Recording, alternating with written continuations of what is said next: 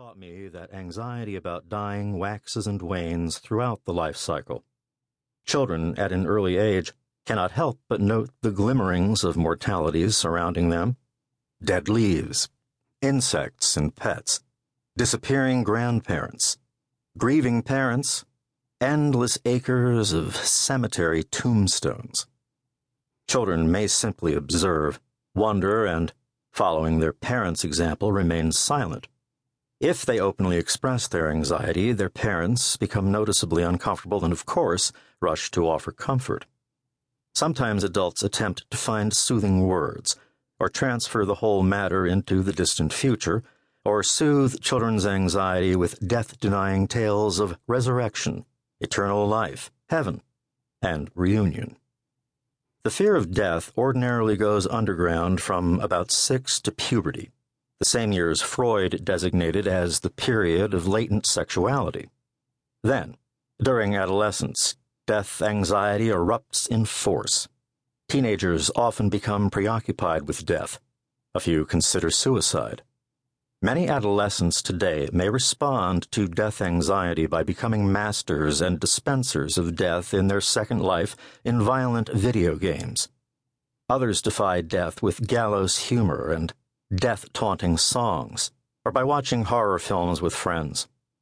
In my early adolescence, I went twice a week to a small cinema around the corner from my father's store and, in concert with my friends, screamed during horror movies and gawked at the endless films depicting the barbarity of World War II. I remember shuddering silently at the sheer capriciousness of being born in 1931 rather than 5 years earlier like my cousin Harry, who died in the slaughter of the Normandy invasion. Some adolescents defy death by taking daredevil risks. One of my male patients, who had multiple phobias and a pervasive dread that something catastrophic could happen at any moment, told me how he began skydiving at the age of 16 and took dozens of dives.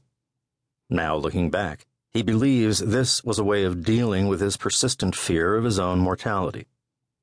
As the years go by, adolescent death concerns are pushed aside by the two major life tasks of young adulthood: pursuing a career and beginning a family. Then, 3 decades later, as children leave home and the end points of professional careers loom, the midlife crisis bursts upon us, and death anxiety once again erupts with great force. As we reach the crest of life and look at the path before us, we apprehend that the path no longer ascends, but slopes downward toward decline and diminishment. From that point on, concerns about death are never far from mind. It's not easy to live every moment wholly aware of death. It's like trying to stare the sun in the face. You can stand only so much of it. Because we cannot live frozen in fear, we generate methods to soften death's terror. We project ourselves into the future through our children. We grow rich, famous, ever larger. We develop compulsive, protective rituals, or we embrace an impregnable belief in an ultimate rescuer. Some people, supremely confident in their immunity, live heroically, often without regard for others or for their own safety.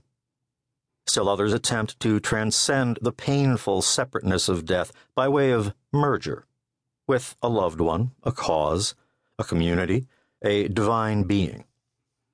Death anxiety is the mother of all religions which, in one way or another, attempt to temper the anguish of our finitude.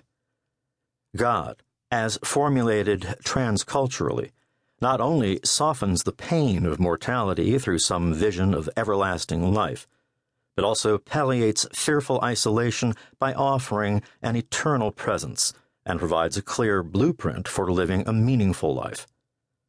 But despite the staunchest, most venerable defenses, we can never completely subdue death anxiety. It is always there, lurking in some hidden ravine of the mind.